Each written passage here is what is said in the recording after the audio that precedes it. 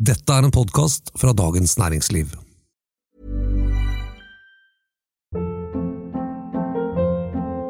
Hold up. What was that? Boring. No flavor. That was as bad as those leftovers you ate all week. Keke Palmer here, and it's time to say hello to something fresh and guilt-free. Hello Fresh. Jazz up dinner with pecan-crusted chicken or garlic butter shrimp scampi. Now that's music to my mouth. Hello Fresh. Let's get this dinner party started. Discover all the delicious possibilities at hellofresh.com.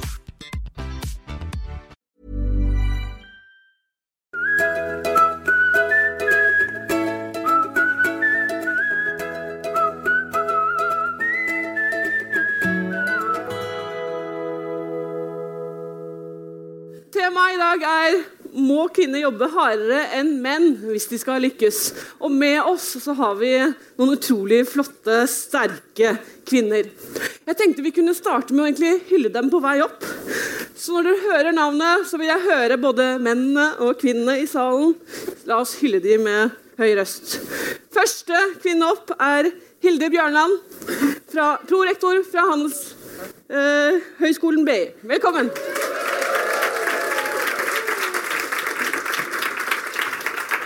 Så har vi fått med oss en fantastisk kvinne. Berit Svendsen, hjertelig velkommen, administrerende direktør I Telenor Norge og konserndirektør I Telenor.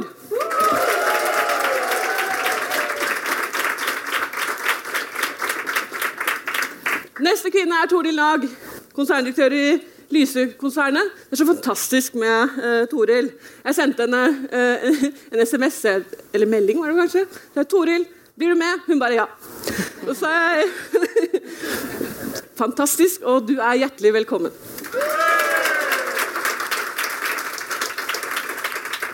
Så det jo noen kvinnelige ledere jeg bare lar meg charmere av.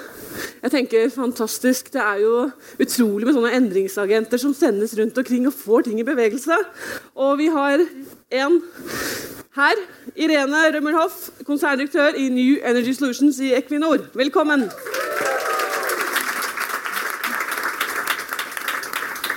Så det slik dere, undersøkelser og en rekke analyser basert på også enkeltintervjuer med kvinnelige toppledere viser at det egentlig ikke finnes fordommer som hindrer kvinner I å nå toppen. At det ikke finnes glasstak. Og så det, og når vi snakker med de kvinnelige topplederne, så ser vi jo at egentlig de som lykkes de som vil ha disse stillingene.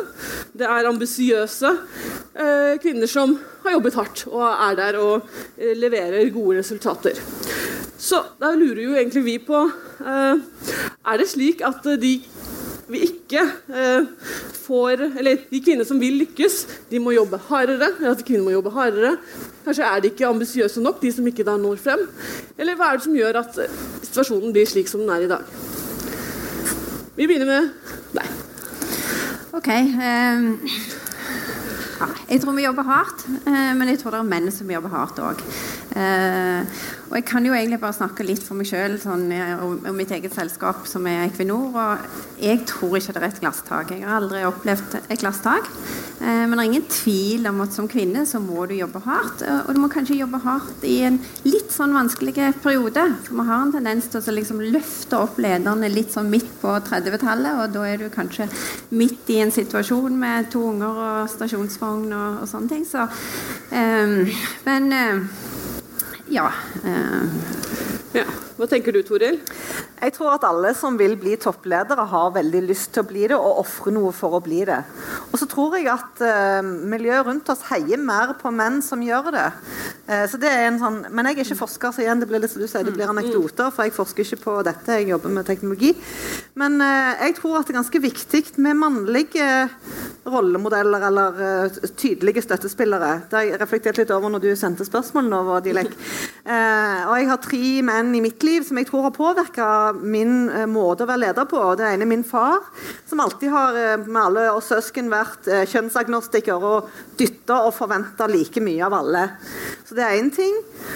Og så hadde jeg en sjef, Jan Kristian Oppsal i Tandberg, som hadde en veldig brå og litt kantete stil, men med både kvinner og menn. Så han hadde sterke sum- og antipatier mot begge kjønn. Og ga både mye støtte, men også selvfølgelig mye utfordringer. Og han lærte meg snille barn ber ikke, stille barn får ikke, og så videre. Og så har jeg sjefen min som er her i dag, og det er litt synd, for det er alltid litt kleint å si noe fint til sjefen når han er i rommet, men hvis du holder litt for ørene, Eimen, så synes jeg jo at Eimen i Lyse er en konsernsjef som viser at det går an å være familiefar og fotballtrener og toppsjef.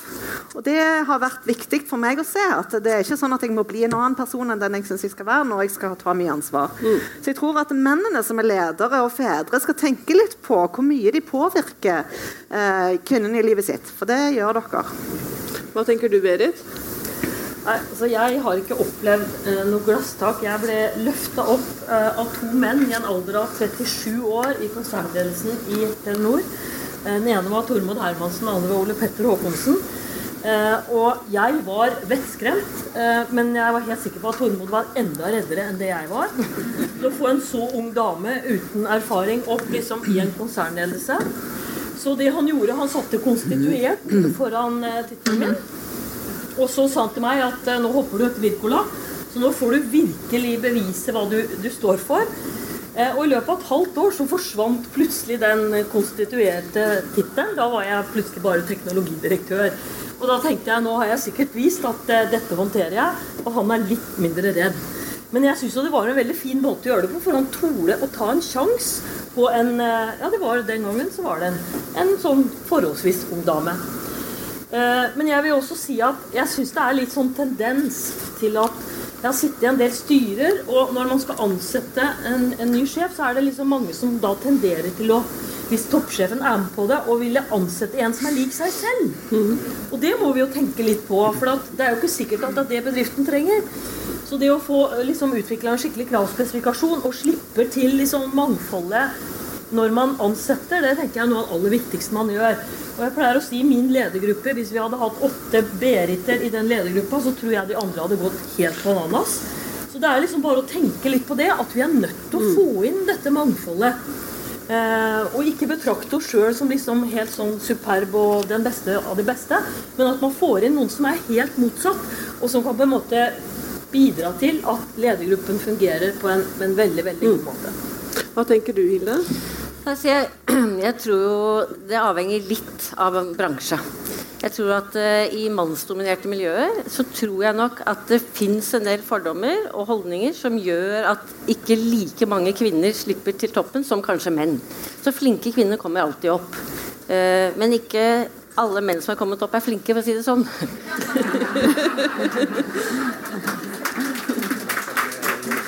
Så det du sier at kvinner må jobbe hardere, da? Nei, det jeg sier er at man må jobbe med de holdningene. Og så det er egentlig motsatt. Så jeg er ikke så opptatt av akkurat det ordet glasstaket, men det med holdninger og anerkjennelse og fordommer. Og det finnes jo noen studier nå som er, det er internasjonale, men som er egentlig, som viser at, og der har titlen her, at kvinner blir ofte beskrevet som hjelpsomme og greie og liksom bygger team, mens menn er jo liksom smarte og tøffe og alle de ordene der. Og så finnes det også noen studier som viser at når man anonymiserer kvinner og menn, og så skal man rangere, så dette er litt særlig akademia da, så skal man rangere kvinner og menn som lærere og forelesere, så er det slik at når man da bytter om på kjønn, og de er helt anonyme, man bytter om sånn at man tror det som er kvinner er menn, og vice versa, så blir menn rangert høyere enn kvinner. Og da er det jo egentlig kvinner som er mennene, for de har byttet om liksom anonymiserte. Så det viser at det er holdninger der ute som man må jobbe med. Og det tror jeg er med på å gjøre at det er innenfor visse områder glasstak da. Så, og det gjelder jo på en måte kvinner, altså det gjelder menn på arbeidsplasser, men det gjelder også rekrutterere som på en måte må ha det i headhunt og alt annet når de skal rekruttere, og som du nevnte da, ledere og styreledere når de skal liksom velge sine under der, at de anerkjenner kvinner for det de er. Og så tror jeg også at en annen ting som jeg tror at gjør at det er kanskje et glasstak innenfor liksom generelt, er at Menn veldig gode på nettverk hele livet. Kvinner også gode på nettverk, men det litt annerledes, ikke sant? Så menn spiller fotball, og de trener og alt sånne ting sammen. Og hvis menn lederne, så får menn veldig mye aksess på sånne uformelle arenaer. Bare ta som eksempel i akademia, når du har en veileder som jobber sammen med deg, faglig, men han tar med alle de mannlige studentene ut på joggeturer eller spiller fotball sammen, og så tar de seg en øl, så skjer det mye uformelt. Og det det sikkert i mange bransjer, at det mye uformelle arenaer, og når det da en overvekt av menn i de arenaene i forhold til kvinner, så gjør det at da blir flere menn løftet frem da, enn kvinner. Berit, hvis vi går over til, som dere jobber i en del sektorer hvor det mye menn, hva ser du på som de største utfordringene i egen sektor? Det egentlig et spørsmål til alle tre. Ja, den største utfordringen innenfor IT og telekom jo at det utdannes alt for få. Altså nå vi kommet opp på i bransjen, IT-bransjen Norge ligger på 6-27% kvinner, bare 17% toppledere, og innenfor utdannelse så ligger det på 5-26% som nå søker IT-fag. Det som veldig, veldig positivt at det ganske høyere andel både på datateknikk og informatikk på NTNU, der det 33%, og på kybernetikk og robotikk, som et veldig spennende felt, så det oppe på 40% damer. Så det muligheter til å heve den prosenten og få mange flere damer inn i IKT. Og det jo ikke en ting at damer skal inn i IKT, men vi må jo få IKT inn i all utdanning i Norge, ellers så jo ikke damene med på å bidra til å skape et veldig spennende fremtid, for digitalisering skjer jo i alle bransjer. Så jeg synes det så viktig å prate om mulighetene og få opp dette bildet på hva det teknologien kan gjøre, sånn at vi får damer til å velge noe av det mest spennende som på et tidlig tidspunkt. Føler du det som samfunnet blir jo mer og mer digitalt, det en utfordring at det så få jenter som velger teknologi? Selvfølgelig det en utfordring, for da blir det jo en utfordring for oss å få inn nok damer, ikke sant? Nå vi 31% kvinnelige ledere i Telenor Norge og 33% kvinnelige ansatte, men vi skulle gjerne vært mye høyere. Altså vi bedre enn bransjen, men det hjelper jo ikke det når vi så lavt. Det som utfordringen jo at hvis ikke vi speiler Norges befolkning, for det Norges befolkning som våre kunder, så begynner jo vi å ta feil beslutninger. Apple, de utviklet en ny helseapp, og den ble utviklet av menn. Utfordringen med den helseappen jo at man tok jo ikke hensyn til kvinners menstruasjonssyklus. Så når kvinner begynte å bruke den appen, så fikk de jo helt feil helseverdier. Og så dumt kan jo ting på en måte fremstilles hvis man ikke da tar med de som skal bruke tjenesten inn i tjenesteutviklingen. Og jeg tenker det vil mange bransjer slite med fremover hvis man ikke tenker i de baner, for man kan ikke utvikle tjenester for bare deler av befolkningen. Og det å utvikle tjenester og være innovativ og bidra til digitalisering, det jo det alle bransjer må drive med fremover. Så jeg tenker man må få opp kvinneandelen. Så jeg går over til Irene. Som olje- og energisektoren generelt jo ikke den som man tenker ligger fremst på dette området. Men så jeg en artikkel som omtalte det du har fått til som leder i din enhet. Og det var jo helt egentlig revolusjonerende, sett i sammenheng med resten av det som skjer i den næringen. Hvis jeg spør deg, hva utfordringene, men hva det som også som bidro til de reelle endringene hos deg? Jeg veldig enig med Berit. Jeg tror det grunnpopulasjonen. Du har ikke nok som kommer inn i selskapet med teknologiutdannelser. Og det nytter ikke så bare starte med universitetet. Du må gå helt til videregående, for du må få de til å velge de rette realfagene tidlig. Og det noe som jeg har slitt med i forbindelse med vindparkene som man har i UK. Man får ikke kvinner til å søke på jobbene, for de har rett og slett ikke utdannelse. Så da har vi startet et STEM-program for å motivere jenter helt ned i 14-15-årsalderen til å ta den rette valget tidlig. Og så tror jeg også at vi har lurt oss selv til dels når vi løfter opp kvinner. For vi løfter de gjerne opp i stabsposisjoner. Og da blir de ofte værende i stabsposisjoner. Så du må tørre å sette de inn i reelle linjelederposisjoner. Gi de skikkelig driftserfaring, gi de eksterne erfaring, gi de internasjonal erfaring. Gi de kommersiell erfaring, det det som skal til. Ingenting negativt om stabspersoner, vi trenger gode stabsledere, men det har vært en tendens til at de blir stuet bort, og da blir det fort værende der. Men ser dere en reell endring på det? At det kommer flere kvinner inn i linjestillinger og så videre? Er det noen bevegelse der? Jeg tror det en bedring, i alle fall ser jeg det internt hos oss. Og jeg sitter også i styret i Hydro, og jeg ser stor fokus på å få kvinner inn i operative stillinger. Og det tror jeg helt essensielt. Toril, hva tenker du? Jeg tror jo at det med rekruttere krever jo at det nok som velger de rette utdannelser. Når det gutter og jenter tar valget på hva de har lyst til å bli, når de ferdige med at de skal bli brandmann og de.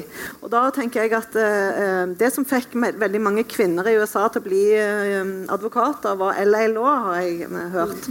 Og jeg har jo snakket varmt flere ganger om en serie som heter Tech and the City, som viser hva slags jobber kvinner som velger teknologi får. For de sitter jo ikke bare og koder, selv om det er kjekt nok det.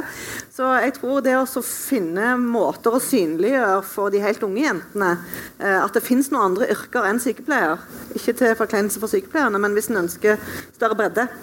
Så det er et svar. Det andre er jo dette med kultur. Det finnes jo kulturer der enkelte grupper, det trenger ikke være langs kjønnsaksen, trives dårligere. Og det at ledere er oppmerksom på det.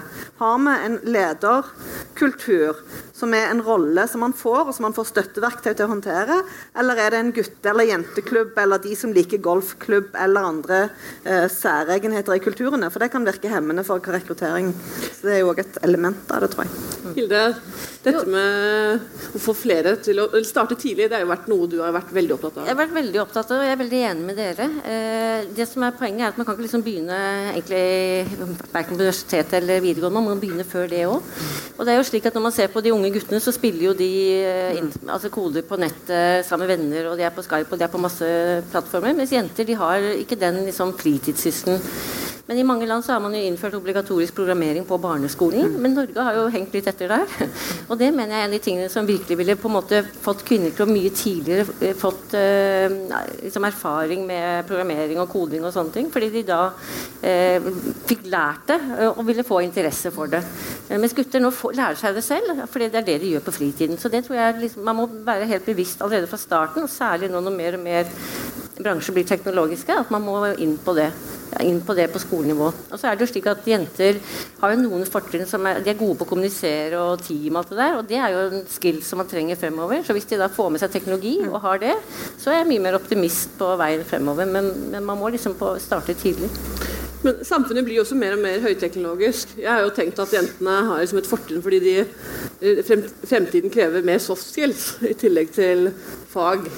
Så tenker dere, nå som vi har sånn full fokus på teknologi, og jentene la oss si, tar dette til hjertet, så kommer kanskje de til å være de mest attraktive lederne i fremtiden. Hva tenker dere? I et samfunn som er mye mer nettverksorientert, ikke helt overbevist? Jeg tror jo at kvinner igjen, jeg er ikke forsker, men jeg tror at det er en større forventning til gutter om å gå ut av komfortzonen og ta ansvar når muligheten byr seg. Det er mye lettere for en kvinne å si ja, jeg fikk mulighet til å søke på en mellomlederjobb, men nå er det så travelt hjemme og jeg har lyst til å gjøre sånn og sånn. Det er ingen som vil pirke i henne for det og si hvorfor tok du ikke muligheten, mens en mann føler nok at hvis du får en sånn mulighet så må du ta den, for det forventes av deg. Så nå forventer vi jo at mennene skal ta mye større ansvar hjemme og fordele permisjoner og så videre mye hardere enn vi gjorde før, så kanskje vi må også stille høyere krav. Hva tenker du, Berit? Jeg tenker jo at sånn som kunnskap og talent for ledelse, det bør jo være sånn så jevnt fordelt i befolkningen. Men problemet nå er jo at vi har for få kvinner, og da utnytter vi ikke det potensialet som ligger i lederskap. Og Norge har jo en fantastisk mulighet til å gjøre noe med det, for vi er jo et av verdens mest likestilte land. Vi har jo kvinner i regjeringen, og de tunge posisjoner i regjeringen, og vi har kvinner på toppen av de store organisasjonene, men så henger liksom næringslivet etter. Så det betyr at vi går glipp av god ledelse, og det må vi tenke litt igjennom.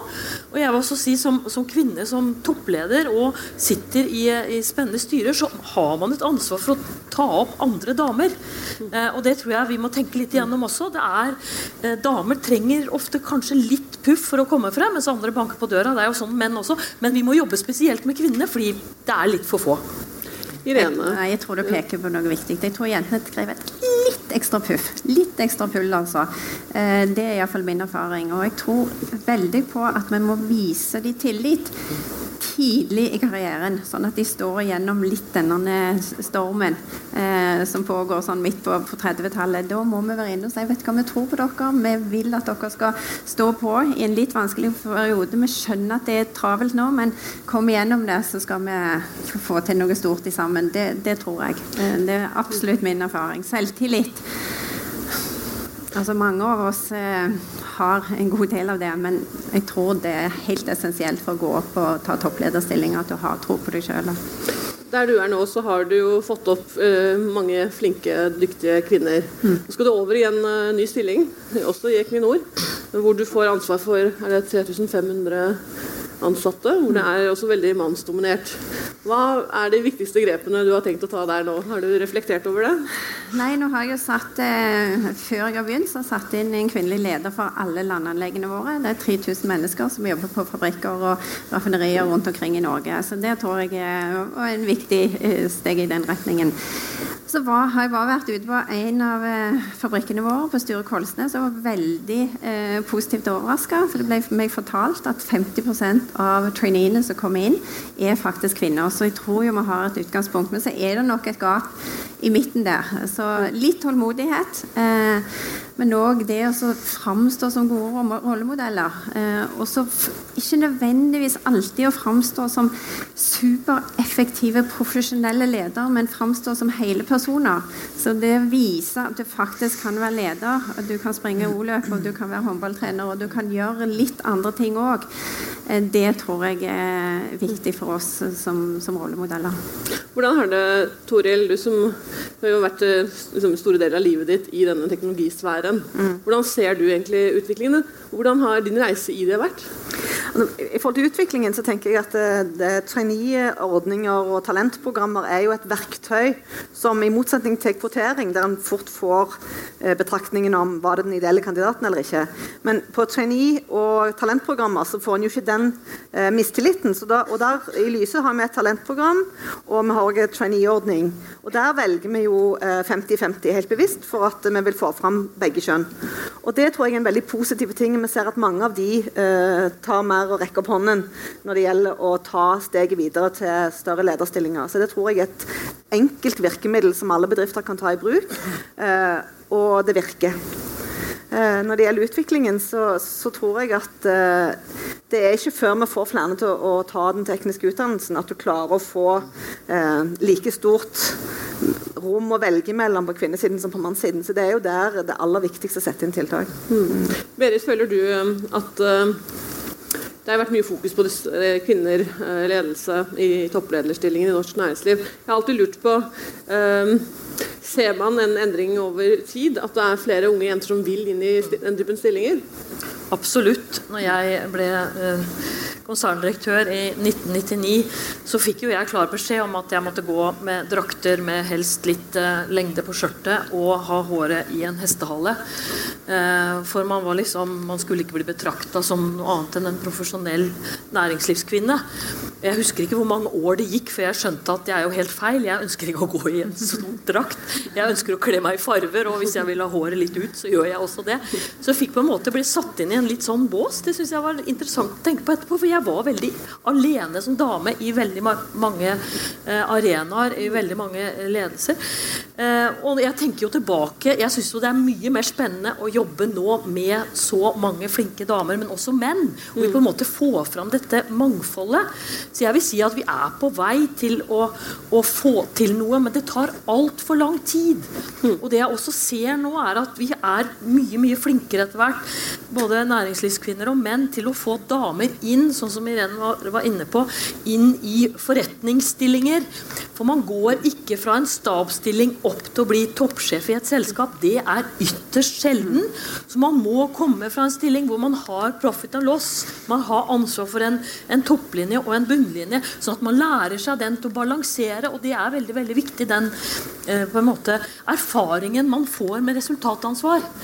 For det da skjønner man hva slags dilemmaer en toppleder står overfor, for det dilemmaer å være toppleder. Du må ta vanskelige beslutninger på den ene og den andre siden, og det må man ha med seg.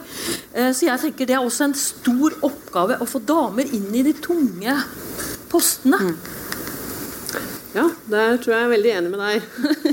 Hilde, Også, hvis du ser på ditt eget, hva heter det, akademia, innenfor noen områder så det jo også fortsatt veldig mange menn. Hva tenker du om det? Det veldig mange menn innenfor noen områder. Så jeg veldig enig med alt de sier med at man må få kvinner opp og frem og ta ansvar i riktige posisjoner. Men allerede i akademia, hvis du vet at hvis du skal ta en utdannelse og det bare mannlige professorer, så kan det være en selvselektering blant kvinner at da ønsker de ikke gå der, for de ønsker å være steder hvor du får litt mer tilbakemelding, hvor det litt andre verdier som de liksom satt pris på. Da. Så jeg tror man må tenke gjennom hele grunnlinja her for å få dette frem. Nå er jeg relativt ny i min prorektorstilling, men det å liksom få kvinner inn som på en måte instituttledere og som fagpersoner og som professorer jo kjempeviktig. For det da på en måte, det de som rekrutterer videre, ikke sant?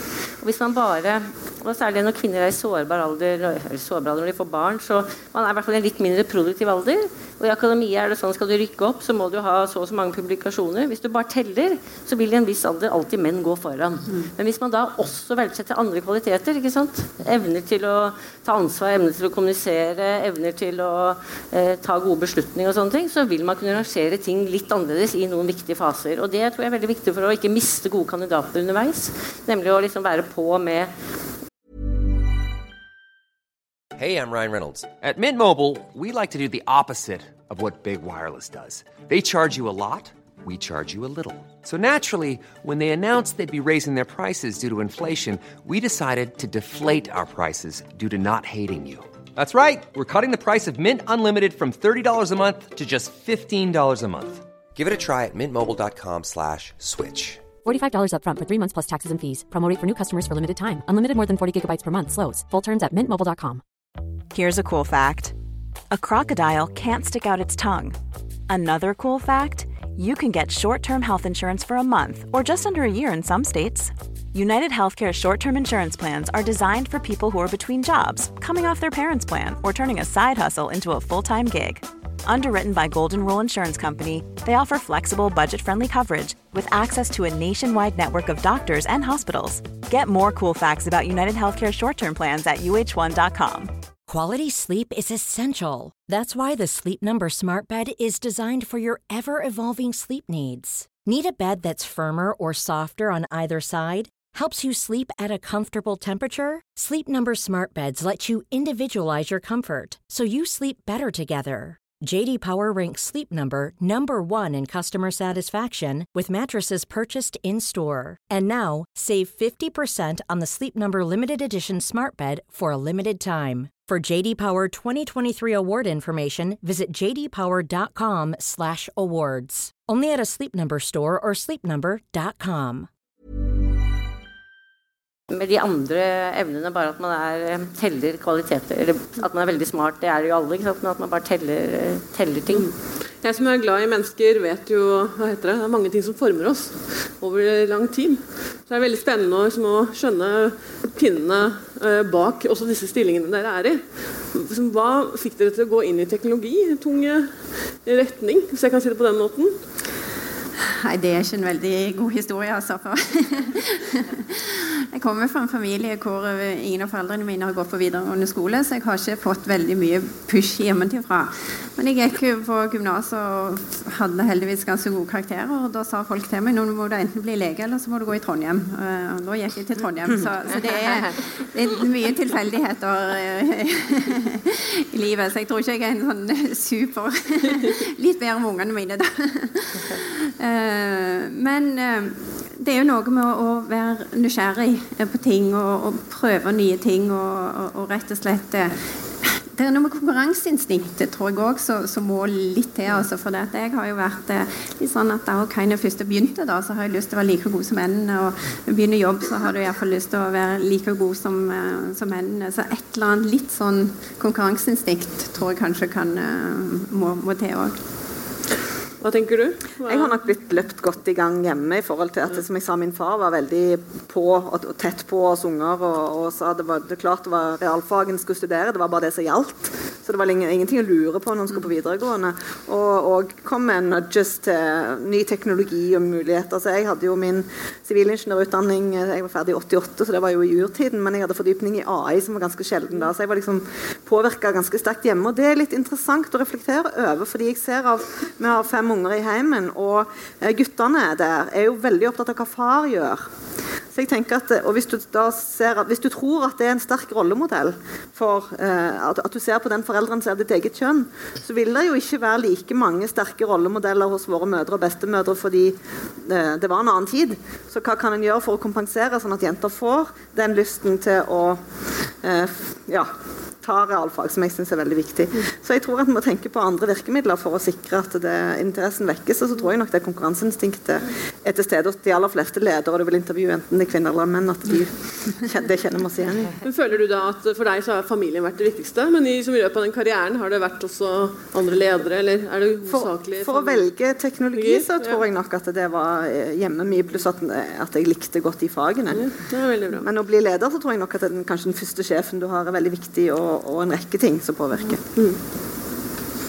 Jeg også hadde jo en pappa som var veldig opptatt av at jeg burde utnytte den muligheten jeg hadde med matte og fysikk. Og da hadde jeg lurt litt på om jeg skulle bli lege jeg, men min mor jobbet på et sykehus, og det fant vi fort ut, det burde jeg ikke bli. Så da endte jeg også i Trondheim da, som Irene. Men jeg må jo si at de 3 første årene jeg var i Trondheim, så lurte jeg i all verden på hva jeg gjorde der. For jeg hadde altså noen mattebøker, og alt var jo matte.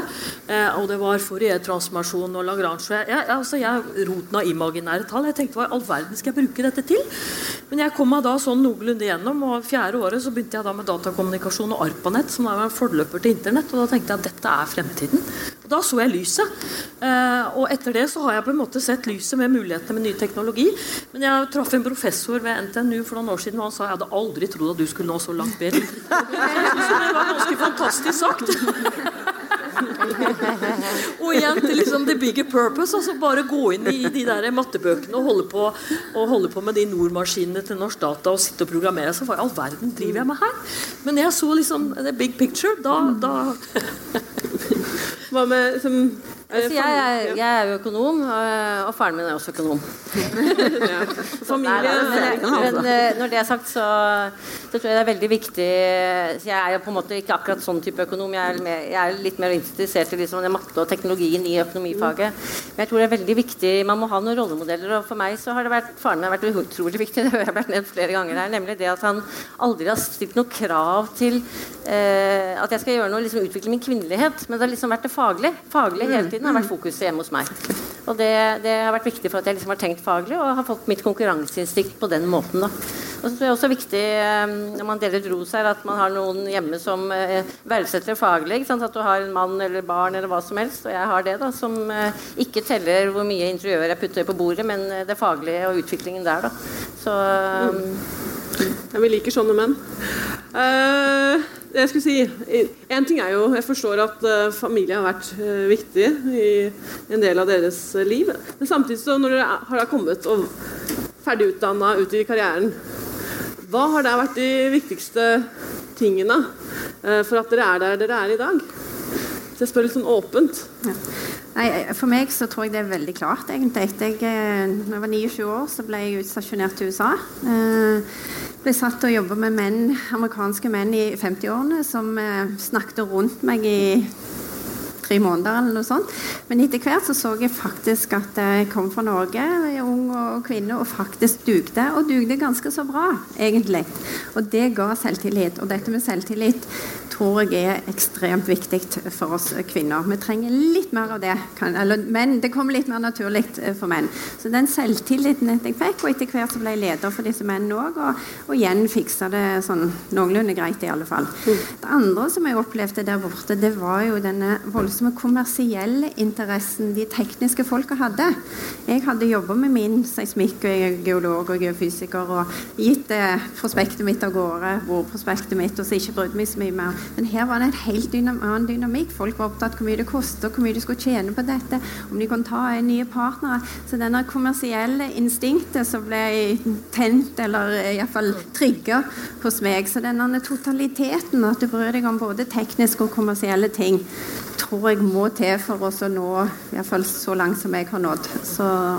Men var du tydelig på at du liksom ville opp og frem? Nei, egentlig ikke, men jeg var veldig tydelig på at jeg hadde lyst på å være med på de mest spennende tingene til enhver tid, I hvilken som helst enhet jeg var. Så jeg har vært tydelig på å velge mine egne ledere. Jeg har sugt meg fast for noen folk som jeg har vært imponert over og respektert og prøvd å lære mest mulig av det. Men jeg har ikke vært opptatt av å være leder for the sake of being leder. Så min første lederjobb var faktisk direktørjobb. Jeg hadde hatt mye sånn prosjektlederjobber og sånt noe. Og jeg tror det greit, altså, for noen suger seg litt mye fast I disse linjeleder- og personallederrollene, og så blir du der litt for lenge også, kanskje, hvis du går denne tradisjonelle veien. Så veldig nysgjerrig, og alltid søkt etter de mest spennende prosjektene I enhver avdeling jeg har vært. Og det har vært viktig. Har du levert godt, så har det bare kommet deg videre seriøst. Ja da, og jeg har hatt masse flinke ledere, og jeg har hatt ledere, og det også har vært veldig viktig. Jeg har ledere som har tørt å vise meg frem, som har hatt så mye tro på seg selv at de har ikke trengt å stå frem I lyset, de har sendt meg frem. De har latt meg få presentere, de har latt for meg få ta jobbene litt sånn som du sier, du fikk en sånn konstituert stilling, men du hadde en sånn sikkerhetsnett bak, og det har jeg vært så heldig å ha hatt I hvert fall helt konkret 2 ganger I livet mitt. Jeg har vært en som har frontet det, men har hatt et veldig godt sikkerhetsnett, og det er på dyp vann, men det et eller annet som fanger deg opp hvis du... Hilde, jeg bare ser at det virker som du gjenkjenner deg I noe av det som blir sagt. Hva tenker du? Det noe jeg undrer på, og så det noe jeg kjenner igjen. Så jeg er veldig enig I det med at man altså det å liksom ta ledelse for å ta ledelse, det ikke det som inspirerer, så det kjenner jeg veldig igjen. Det den faglige utfordringen, og så har vi forskjellige faglige utfordringer, men det liksom det faglige, og det å kunne utvikle en organisasjon faglig innenfor med deg som leder, som trigger meg til å liksom ha tatt de veiene jeg har gjort. Men jeg tror, jeg kan liksom ikke peke på noe sånn særlig en mentor eller en leder som har gjort det, men så tenker jeg at det jo litt leders plikt å løfte frem både kvinner og menn, så kanskje jeg litt sånn god til å si at det var han som løftet meg frem her og der.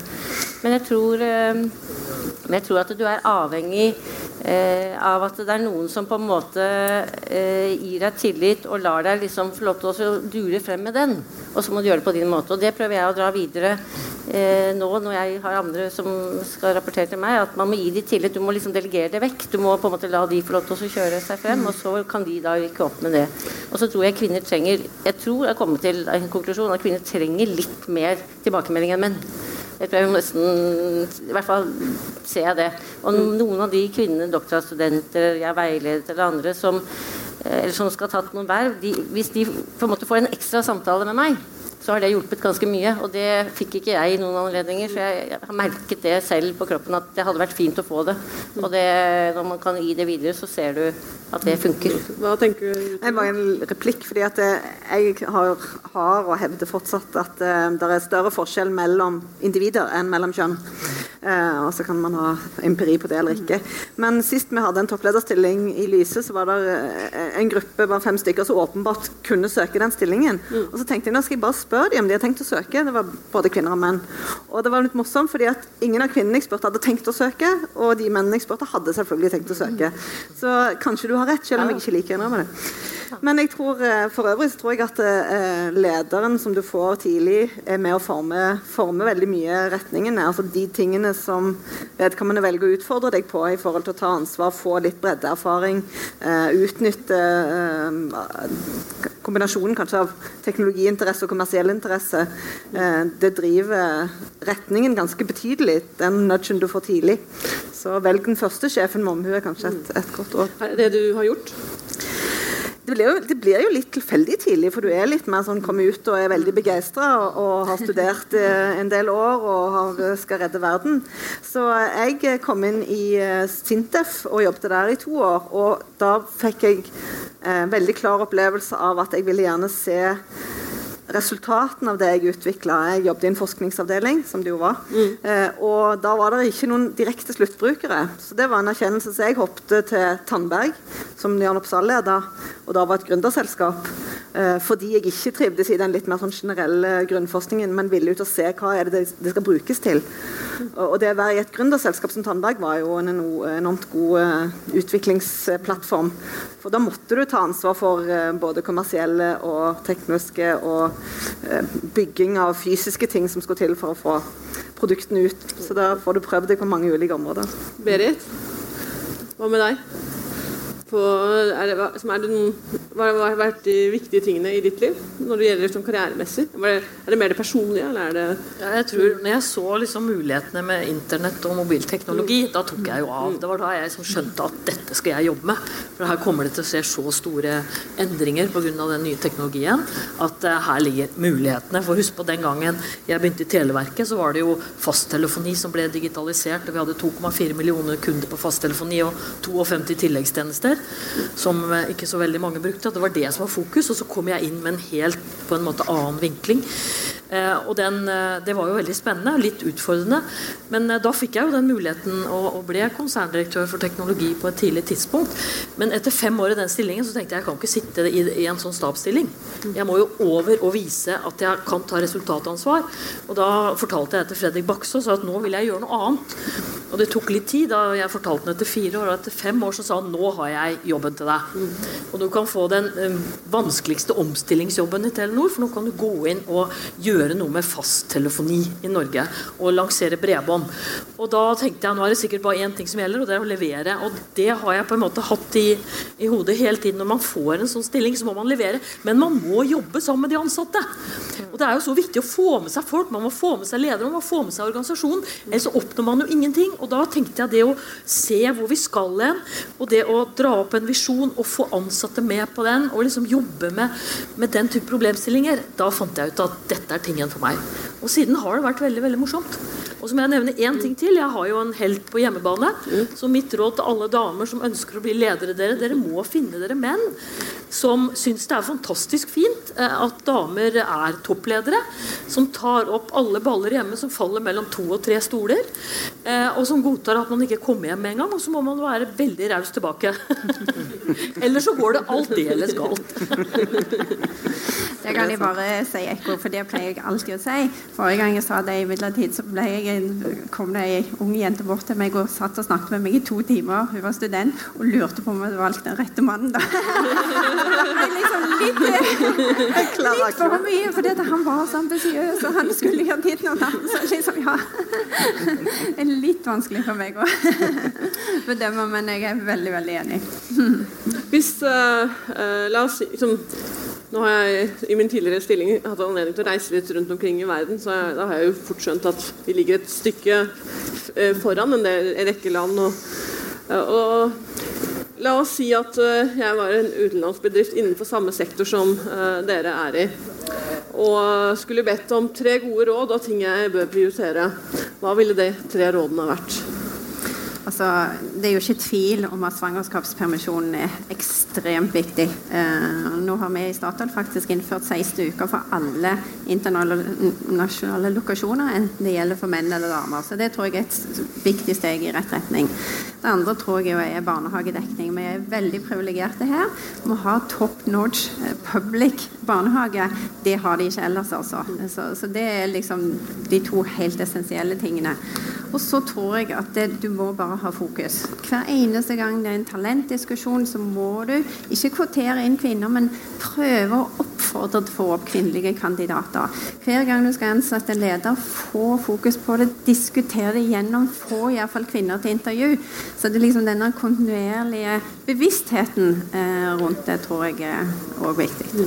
Hva tenker du, Tori? Jeg tenker trainee-ordninger, mentorordninger og engasjement i forhold til akademia. Der er jo Norge eller Norden ganske flinke med samarbeidet mellom næringsliv og akademia og å stimulere til tiltak som får jenter inn på de rette studiene. Ja, men du må ha full fokus, altså. Du må ha fokus hele samfunnet på å få damer frem. Du må ha fokus fra regjering, du må ha fokus fra akademia, fokus fra næringsliv. Du må aldri slutte å debattere dette så lenge ikke vi på 50-50, og så kan det godt være 45-55 periode. Men vi må bare jobbe med dette hele tiden. Man må aldri gi opp, og jeg vil si, jeg superfornøyd for at jeg har en datter som får lov å vokse opp i Norge, hvor vi har de fantastiske mulighetene til å gjøre hva hun vil her i verden, hva hun mener det beste for å realisere seg selv. Så jeg synes at vi har gjort så mye riktig i Norge, og jeg vil si at det har gått noen foregangskvinner foran. Vi må ikke glemme Gro Harlem Brundtland og hun på en måte, det hennes team har gjort for at vi har fått den fantastiske muligheten til å kunne velge akkurat hva vi vil her i verden, og kunne gjøre det som vi mener det riktige. Det jo ingen tvil om at velferdssamfunnet det viktigste, ikke sant? At vi har svangerskapspermisjon og så videre, og du spurte om i forhold til en utenlandsbedrift. Jeg jobber en del med italienere, og der det jo slik at de får ikke barn, for hvis du får barn så kan du ikke på en måte progressere.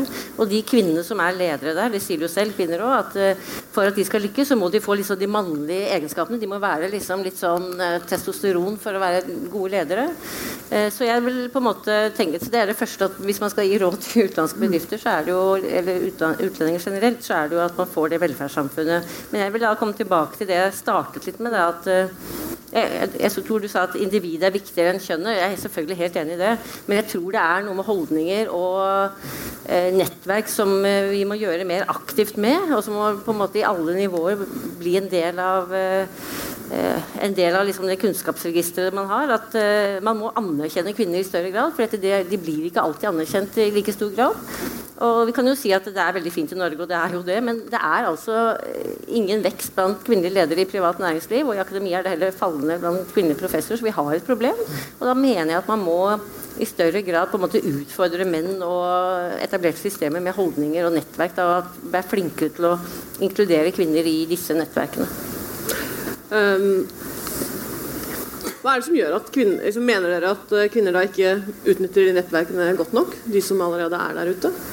Det var ikke egentlig det jeg mente. Det jeg mente at det for uformelle nettverk. Uformelle, ja. Så jeg mener at det liksom så mange arenaer man møtes på, og kvinner også flinke med sine nettverk, men så lenge det flertall av menn i ledende posisjoner, så gagner jo det menn mer. Så jeg mener ikke at man ikke skal ha nettverk, det supert med nettverk, men det de uformelle nettverkene, la meg presisere det, som jeg opptatt av som viktig. Berit? Altså, det fullt ut mulig å gjøre noe med det, og jeg vil trekke fram en bedrift som jeg så heldig å sitte i styret, og det DNB. De gikk fra 29% damer, nå de oppe på 40 og 50% damer i konsernledelsen, og det damer i de tunge forretningsposisjonene. Og hva har vært liksom nøkkelen til dette her? Jo, det en styreleder som har hatt dette fullt på agendaen, Anne Karin Tanum, og Rune Bjerke, som på en måte har hatt gode dialoger med styret, hatt dette på agendaen i mange år. Dette ikke noe hokus pokus, det hardt arbeid. Det å få frem talenter av begge kjønn, det å passe på når det ledige stillinger, og at du har en av hver. Og det å liksom få dette inn i et system, så dette fullt ut mulig å gjøre noe med. Jeg tenker bare sånn i forhold til det med nettverk, og kanskje også i forhold til helt på hjemmebane, for det sånne råd som jeg synes må være veldig vanskelig å få. Jeg kunne ikke sagt til hverken en mann eller en kvinne, skaff deg en helt på hjemmebane. Gift deg med en som gir deg hjertebank og sjelefred, that's it, og ta logistikken selv. It's not all that hard. Og det andre nettverk. Du kan ikke nettverke på plikt. Så da synes jeg jo heller at det viktig for bedriftene, tilbake til de utenlandske bedriftene dine, å sørge for at det en kultur der du ikke må være med i en gutteklubb-grei for å trives i bedriften. At det en rolle, og at man litt nøye på det, snakke om det. At her vi ikke kompiser nødvendigvis med de andre i ledergruppen. Vi kolleger, det et profesjonelt forhold. Jeg tror det senker skuldrene kanskje på både kvinner og menn, så du slipper å dra på golftur du ikke har lyst til. Så nettverk tror jeg bare virker hvis det ekte, og da må du nesten la det være ekte. Ja, i det. Jeg tenkte vi kunne avslutte med enda et personlig spørsmål. Hvis dere hadde møtt den lille dere, eller ungdommen, det mange ungdommer der ute som skal ta store valg her i livet, og la oss si at dere møter lille dere, hva ville vært de 3 rådene til hva skal jeg si, fjortisen deg? Hvis vi begynner Jeg tenker jeg begynner med Berit. Hva ville du sagt til unge der? Jeg ville jo da sagt velg teknologi, for teknologi kommer til å endre verden. Det kommer til å løse vannproblemen i verden, det kommer til å bidra til å løse klimautfordringene, og det kommer til å endre liksom fullstendig på veldig mye av det vi driver med. Så jeg ville bare sagt vær med å gå i den retningen, vær med å påvirke. Og så jeg sagt grip mulighetene. Jeg ville sagt vi må gå på teknisk utdanning med en gang. Og så ville jeg også sagt, kom deg inn i en spennende bedrift, gå etter oppgaven, og det du må passe på også, ønsker du å bli leder, som jeg mener at flere burde søke etter, for det fantastisk spennende å være leder, så burde du komme deg inn i en jobb med forretningsansvar. Veldig bra. Hilde? Nei, så det med å ta utfordringer tror jeg er veldig viktig. Så jeg har jo valgt den akademiske veien med liksom ta doktorgrad, men også ledelse innenfor akademia. Men det som har vært viktig å på en måte i alle situasjoner kunne utfordre seg selv, så reise som trainee til utlandet, ikke sant, og utføre seg selv på det. Men selvfølgelig det å ha en på hjemmebane som anerkjenner det man gjør, det er helt essensielt, men det får man jo på en måte, hvis man ikke har giftet seg med en sånn, så må man jo sette noen krav hjemme, så kan du i hvert fall ikke bli leder. Så det mener jeg, det går seg til. Og det er fint for min del. Så bra. Irene? Nei, altså jeg tror ta de sjansene du får, tør å ta de sjansene. Og går det ikke, så går det ikke, men da er du tilbake til start, men du er ikke lenger bak enn du var, så ta de sjansene. Men jeg har bare lyst til å si en ting, for jeg er faktisk ganske optimist for fremtiden, og det har noe med at kvinner er flinke til å løfte frem kvinner, men det vi ser nå, at vi har en generasjon med venn, så har jeg blitt far til voksne kvinner, og da skjer det noe med mannfolk med en gang. Når de ser at de har sterke, flinke døtre som de ønsker skal lykkes, da er det en holdningsendring blant menn. Jeg har sett det blant veldig mange av kollegene mine, og det er viktig, og det tror jeg kommer til å dra oss ganske langt, altså. Toril? Jeg vet ikke om du mente råd til meg selv. Nei, selv. Meg selv, fordi at da må jeg jo foreslå noe annet enn det jeg gjorde. Og der tror jeg faktisk ikke jeg har det. Jeg tenker at det å velge teknologi, det skulle jeg ønske flere av ungene mine hadde gjort. Det har de ikke gjort. Men jeg har håp på han minste, han har ikke ennå landet. Jeg også. Lønnlig håp. Og gå ut av komfortzonen, det tror jeg, dra til utlandet by all means. Ta et studieopphold i utlandet, det tror jeg er et godt råd. Ja. Så hvis vi avrunder med at, eller jeg spør dere da, er det noe dere har på hjertet dere skulle ha delt, som dere ikke har fått ordlagt, så er det også rom for det nå. Jeg må jo være optimist, men det kommer ikke til å gå av seg selv, så man må ha fokus på det, og det er fint vi står her. Det er fint vi står her. Jeg tenker at det å få frem hvor utrolig kjekt det er hvis du finner en jobb som du får brynt deg litt i. Jeg ser på nå er jeg 54 i morgen, og ser på mine jevngamle venninner, som jo er kategorien voksne. De som kjeder seg litt på jobben, begynner jo når du er over 50 og kjeder seg litt mer på jobben. Og de har all slags hobbyer, og jeg gleder meg så intenst til å gå på jobb hver dag. Det er jeg er så takknemlig for det. Så det å få frem hvor dritkjekt det er å jobbe med meningsfylte oppgaver innenfor teknologi og samfunn og ledelse. Jeg synes kanskje det kommer litt lite frem. Det kommer masse sånn bør og gjør, men det er så kjekt. Hvordan får en det frem? Og så en ting til også som man må gjøre som toppleder, og det kan være litt mer krevende, det er jo å stå i stormer. Altså når telenettet på en måte har en utfordring, så må man også gjøre det.